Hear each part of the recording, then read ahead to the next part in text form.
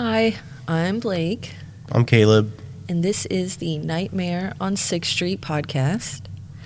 Once a week, we're going to get together and talk about all things scary, so true crime, conspiracy theories, hauntings, alien encounters.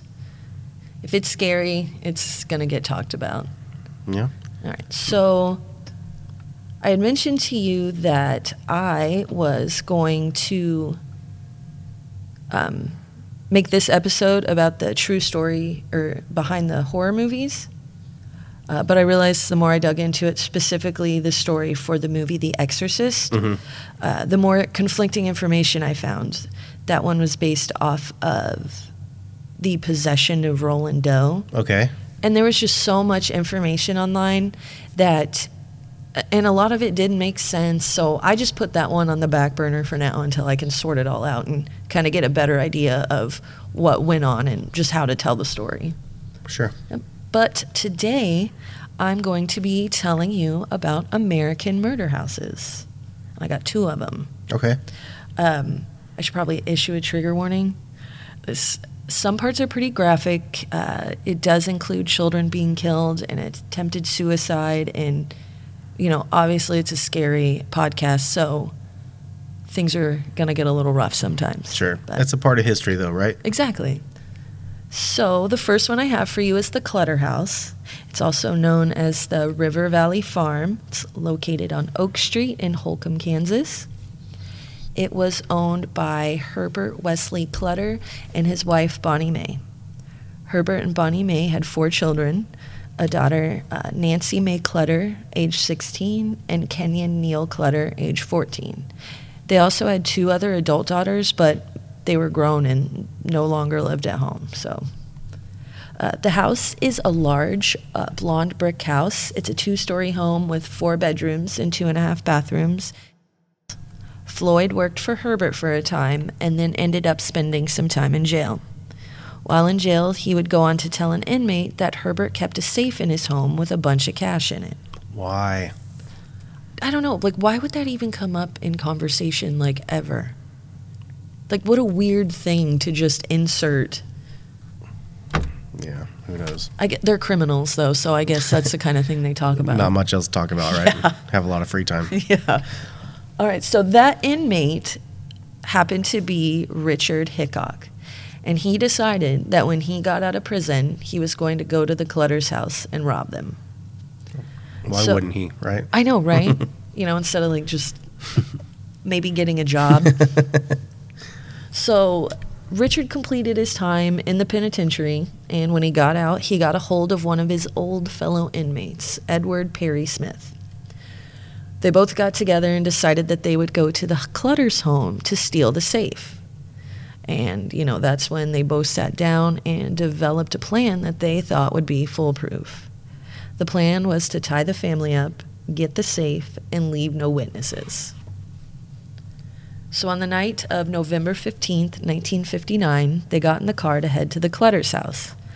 On the way there, they stopped and bought nylon rope, 2-inch adhesive tape, a small pocket knife, and some rubber gloves. They also had with them in the car a 12-gauge shotgun and a box of shells. These guys were prepared to I know, do right? whatever they had to do to get that money, huh? I know. So they get to the house at about midnight, 1 a.m., They drive down the long tree-lined driveway and park the car. When they get there, the first thing they did was cut the telephone line going into the house. Which, whenever I hear that in, like, a story I'm reading or, like, a podcast I'm listening to, that is just super scary to me. Oh, no connection to the outside world. Right. Yeah. Right. You're fucked, pretty much. Yeah. Like, I mean, now you have cell phones and stuff, Right. but Yeah, back then, I mean, that was your only connection. They Yeah. obviously live on a farm, probably desolate. Oh, yeah, it was. It was, like, out in the middle of nowhere. Yeah, They were yeah. surrounded by 1,000 acres. Like, they honestly, like, it's really sad, but they didn't have, like, a snowball's chance in hell that night, really. Sad. So when they get all their stuff and they head to the house, and unfortunately, one of the doors to the house was left unlocked that night. They enter into the house and they grab Herbert from his room downstairs first. They drag him into the office and they start looking for the safe. They're obviously not finding one, so they ask Herbert, like, where is this safe? And he tells them that there isn't one. And there actually really wasn't, because Herbert didn't pay for things in cash. He only paid for things with checks. Yeah, businessman. Mm-hmm. Smart. So Richard and Edward take Herbert upstairs to where his wife and 2 children are sleeping. They order everyone out of the bed and put them all into the bathroom. Mm-hmm. While the family's in the bathroom, they search through the house looking for this non-existent safe, and they're also looking to see if they can find like any other like valuables or any other cash laying around. They don't find the safe, but they did find a small amount of money. So they went back upstairs and took Herbert down to the furnace room in the basement, where they tied him hand to foot on a mattress box. The scariest place in the house. I know, right? Yeah. Like a furnace room in a basement. Yeah. Like, no thanks. No. Kenyon was next, and he was also taken to the furnace room, but then they later moved him to the couch in the rec room downstairs, which was also located in the basement, and they tied him up with tape. So Richard and Edward go back upstairs, and they tie Bonnie Mae and Nancy hand to foot in their own beds. Since part of their plan was to leave no witnesses, they went to the basement and killed Herbert first. They cut his throat, and then in what they described as a quote-unquote act of mercy, they shoot him in the head. Yeah, so obviously the rest of the family and whoever's on this farm is probably going to hear those shots. That would be so terrifying. Yeah. Like the fear they had to feel in that moment. Yeah. Like, someone you don't know comes in your house, ties you up, takes part of your family away from you, and then you hear a gunshot like moments later. you know you're next. Yeah. And like an act of mercy, like, are you kidding me? An act of mercy would have been to just leave and leave like the whole family alive. Yeah, we didn't find the safe. Let's get out of Yeah, here. see you later. Like, Yeah, no harm, no foul, yeah. right? Well, Kenyon was next, and he was shot at close range with a shotgun. They make their way back upstairs, and then they shoot Bonnie Mae and Nancy in the head. Richard and Edward end up leaving the Clutter House with a transistor radio that belonged to Kenyon, some binoculars, and $40 in cash. Horrible. The family was discovered the next day when a family friend went by their home, and she had to walk in there and just see all of that. Yeah. I can't imagine like going into my friend's home and finding them dead. No. I would be traumatized. Had to be a gruesome scene. Yeah. He slit their throat in the first place and then shot the guy. And then it was, I think, a shotgun, right? Yep. So there's going to be blood splatter all over the wall. Oh, yeah. You know, and then just Horrible. like the amount of blood that's like your throat is cut, the amount of blood is like just going to be all over the floor. Like, Horrible jeez. scene. So obviously word spread fast because they were pretty prominent members of their community. And the guy, Floyd Wells, that used to work at the Clutter farm, he's still in prison, but he hears the news of the murder and asks to speak to the warden. He knew that it had to be Richard because he was the person that he told about the safe. Both Richard and Edward were located and arrested in Las Vegas on December 30th. And so once they're caught, these guys just admit to everything. Every detail, just spill the beans on the whole thing. Do you think they felt bad about what they did? Or do you think they thought they would get in less trouble by admitting? I don't know. I don't know if it was like one of those things where like, oh shit, we're caught. Like, Might as well. might as well tell the truth. Like, did they tell the truth because they just genuinely didn't give a shit? Or, like... Were they proud of what they did? Yeah. Like, I don't know. So that's a good question. So anyway, they sold their car along with the radio and binoculars in Mexico City, and then they also told the police that they buried evidence close to the scene of the crime and told them exactly where they needed to go to dig it up. So they go to jail. They're, sitting there waiting for their trial, and a jury finds them guilty because of the overwhelming evidence, and they sentence them to death. Wow. So they're both on, death row for 5 years at this point, and they had both filed appeals and that they were waiting for. And Truman Capote, known for Breakfast at Tiffany's, was fascinated by this case. So he heads to Holcomb because he wants to write a book about all the murders, because he was just baffled, how can this happen in just this nowhere town? Right. He also enlisted Harper Lee, who wrote To Kill a Mockingbird, to help him. Okay. The book that Capote wrote is In Cold Blood, and this was really weird. He actually befriended the murderers, like Richard and Edward, and would regularly interview them in jail. Yeah. That is bizarre, but I'm not surprised really, because he probably wanted to get inside their heads, and he wanted to know as much as possible about these guys, and probably mannerisms, the cadence of their voice, everything, right. Get full details. Yeah, I'm not super surprised about that. Yeah, but that makes perfect sense. Still odd though. I mean, well, at one particular interview, Edward says, "I didn't want to harm the man. I thought he was a very nice gentleman, soft-spoken. I thought so right up until the moment I cut his throat." True gentleman. I know, right? God. Well, they were hung in the early morning of April 14th, 1965 in Lansing, Kansas. And Truman Capote didn't attend their hanging because he didn't want to see his friends be hung. So... yeah, that's kind of weird. Yeah. But in 2012, their bodies were exhumed for a murder investigation that was going on. Back in December 1959, the Walker family from Osprey, Florida, had been murdered, and then one person in their family had been raped. They thought that it might have been Richard and Edward because they were thought to have been in Florida at one point. Obviously, DNA testing has advanced light years since 1959, so they collect their bone fragments and then stick those two back in the ground and, do all their testing. But whatever happened after that, I don't know, because the findings were never released to the public. Wow.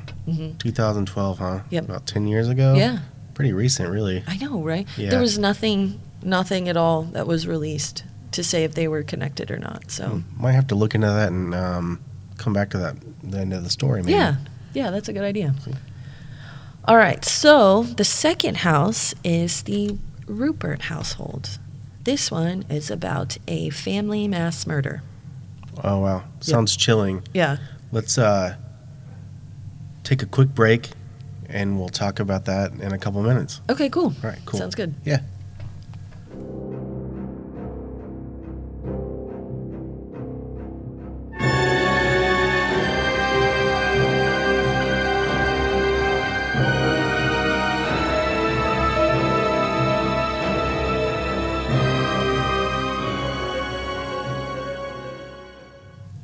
Okay, so the second house we're going to talk about today is the Ruppert household.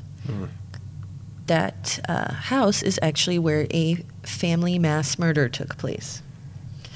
The Ruppert house is a 1,700 square foot home with 2 bedrooms and 1 bath. So it's kind of a little tiny, but sure. That's all right. It was the home of Leonard and Charity Ruppert. They had 2 sons, Leonard II and James. James is going to be the main focus of our story today. Okay. So James Urban Ruppert was born on March 29th, 1934. And this guy honestly did not have the best childhood. His mom would constantly tell him that he was a mistake because she had wanted him to be a girl. She wanted to have a daughter since she already had a son. Gosh. And Leonard, his dad, was described as being violent and just really not giving a shit about his kids. So when James was 12, his father died, and his brother Leonard, who was 14 at the time, kind of stepped into the man of the house kind of role, I guess. James wasn't a very outgoing or popular kid, and he obviously didn't have the best home life And, you know, his brother really made it worse for him. James said that his brother would constantly beat him up and just taunt him mercilessly. Horrible.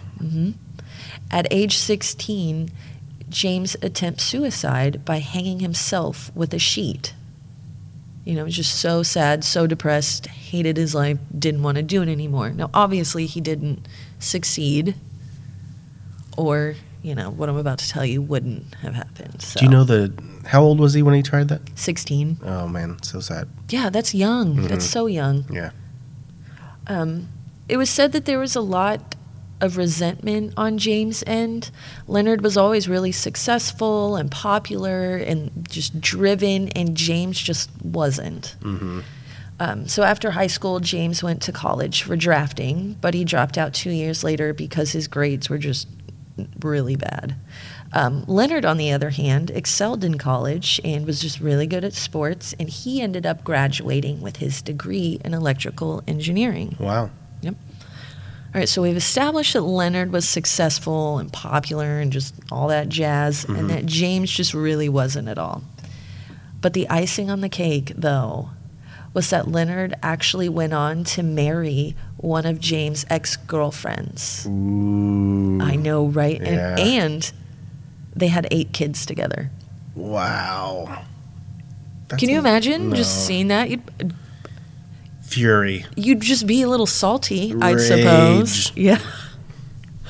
So, you know, James, he just couldn't hold down jobs. He drank all the time, and his mom was just tired of it, especially since he was 41 and lived at home with his mom. He didn't pay rent, didn't help around the house, was drunk all the time. He just didn't do anything. He was like a terrible person to live with. With James, everything was always someone else's fault. More specifically, everything bad that happened to James was always Leonard's fault. One example of that is James owned a Volkswagen, and it didn't run that well.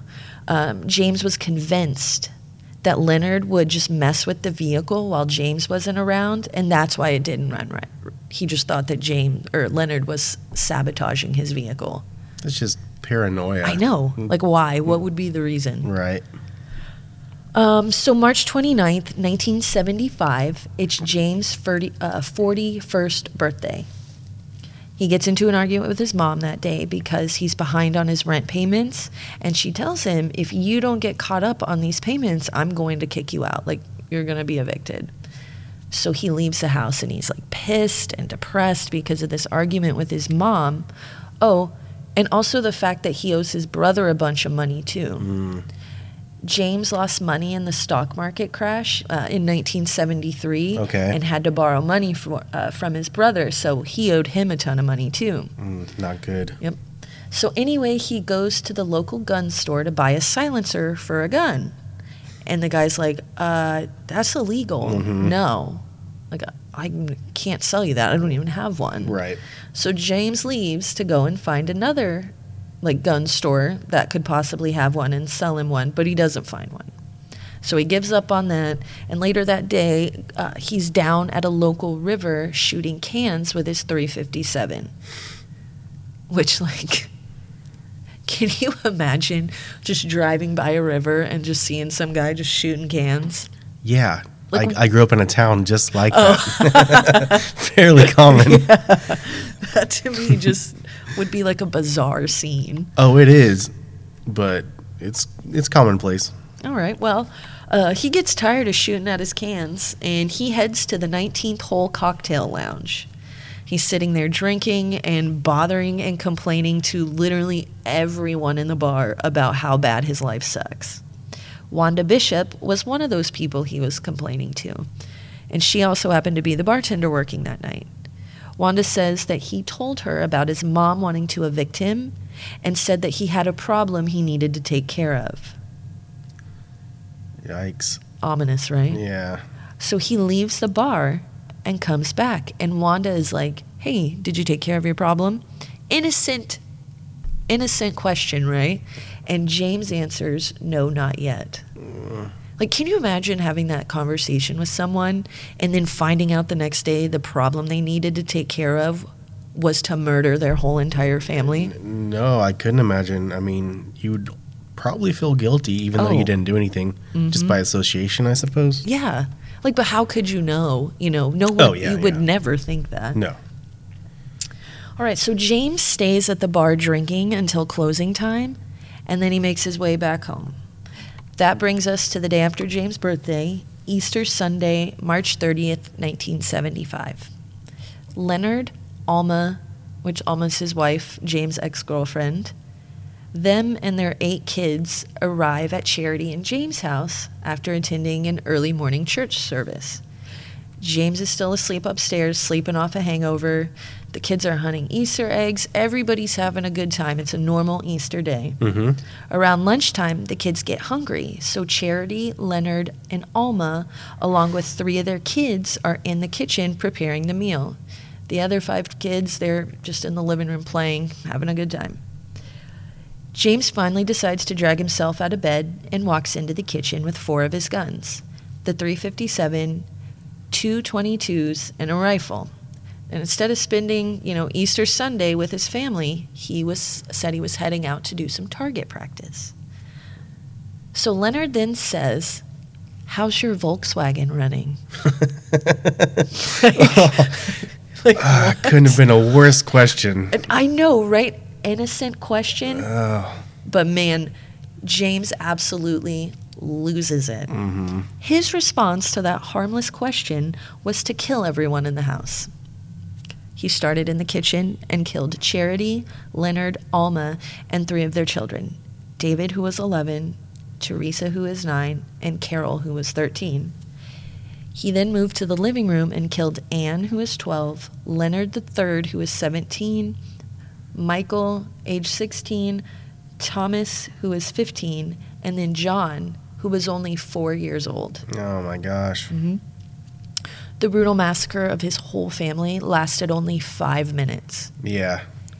Each victim was shot twice, once in the body to disable them, and then once more in either the head or the heart to finish them off. Wow, damn. Isn't that, fucked up? Yeah. Like you're just shoot someone so they can't move, and then you're like, okay, now I'm going to finish it. Yeah. That's creepy. Yeah, super creepy. So James changed his clothes and laid down on the couch for about 2 hours contemplating suicide. But in the end, he decided not to take his life because it was a mortal sin and he didn't want it to be his last act. Okay. Isn't killing somebody else a mortal sin as well? Yeah, you're not supposed to kill, Yeah. especially, 7 or 8 people? I think it was 8 kids, 9, 10, 11. 11 people. And then decide not to take your own life because that's a sin? Yeah. Whatever. Okay. So he picks up the phone and calls the police and says, "There's been a shooting here." The other person on the end is like, "What?" and asks him to clarify. So he says, "There are bodies in the house," and hangs up the phone. He makes his way to the front door and sits down and waits for the police to come. They get there and they take James into custody, and he was described as just being really calm, super cooperative. Inside the house, it was just an absolute bloodbath. Yeah, I can't even imagine what that would look like. There was so much blood on the floor that one officer at the scene said that he had to be careful to not let the blood drip on him as he was walking through the basement. There was so much blood on the floors, it was seeping through the floorboards. Wow, that's incredible. So James was arrested and charged with 11 counts of aggravated homicide. Even though he was calm when he was arrested, he later became uncooperative and flat out refused to answer any questions. Guilt starts setting in, I guess. I think he was just... I think the more I tell you, the more I think he's just a piece of shit. And I think he probably is actually insane, too. Well, I could imagine, yeah. I honestly don't think he felt guilty at all. He may not have. I don't know. Yeah. So his first trial was held in Hamilton, Ohio. His defense attorneys claimed that he was insane, but the prosecutors had a different theory. They thought that he wasn't insane and that he planned the whole thing and wanted to get rid of his family members because if he did, he would get $300,000 worth of inheritance and his mom and brothers' like assets, like their home, cars, that sort of thing. He thought that if he could make it through the trial and be found not guilty by reason of insanity, they would just let him go, and he'd be free to live his life. Yeah. Well, under the Ohio law, James could choose to face a jury or a panel of 3 judges, and he chose the judges. During the trial, 2 psychiatrists testified that James suffered from paranoia and delusion and was unable to control his actions during the shooting. One of the psychiatrists said, in fact, if there had been more people in the house, they might have been killed also.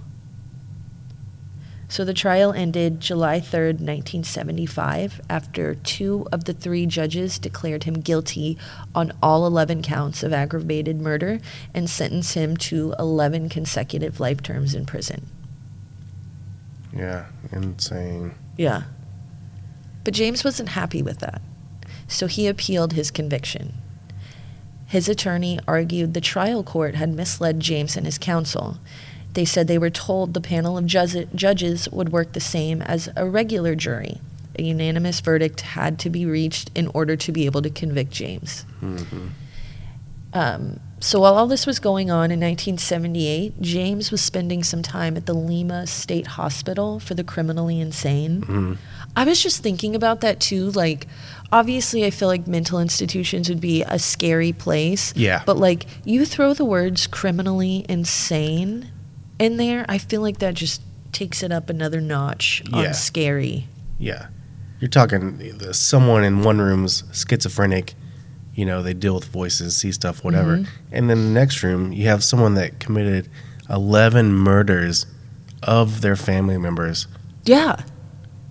And thinks he should get away with it. I know, right? Yeah. Insane. Yeah. So eventually a mistrial was declared when the Ohio Supreme Court ruled that the judges wrongly told them that their votes had to be unanimous. So this time the trial was in Findlay, Ohio, 125 miles north of his hometown. He was found to be competent to stand trial, and the jury issued a guilty verdict on July 23rd, 1982.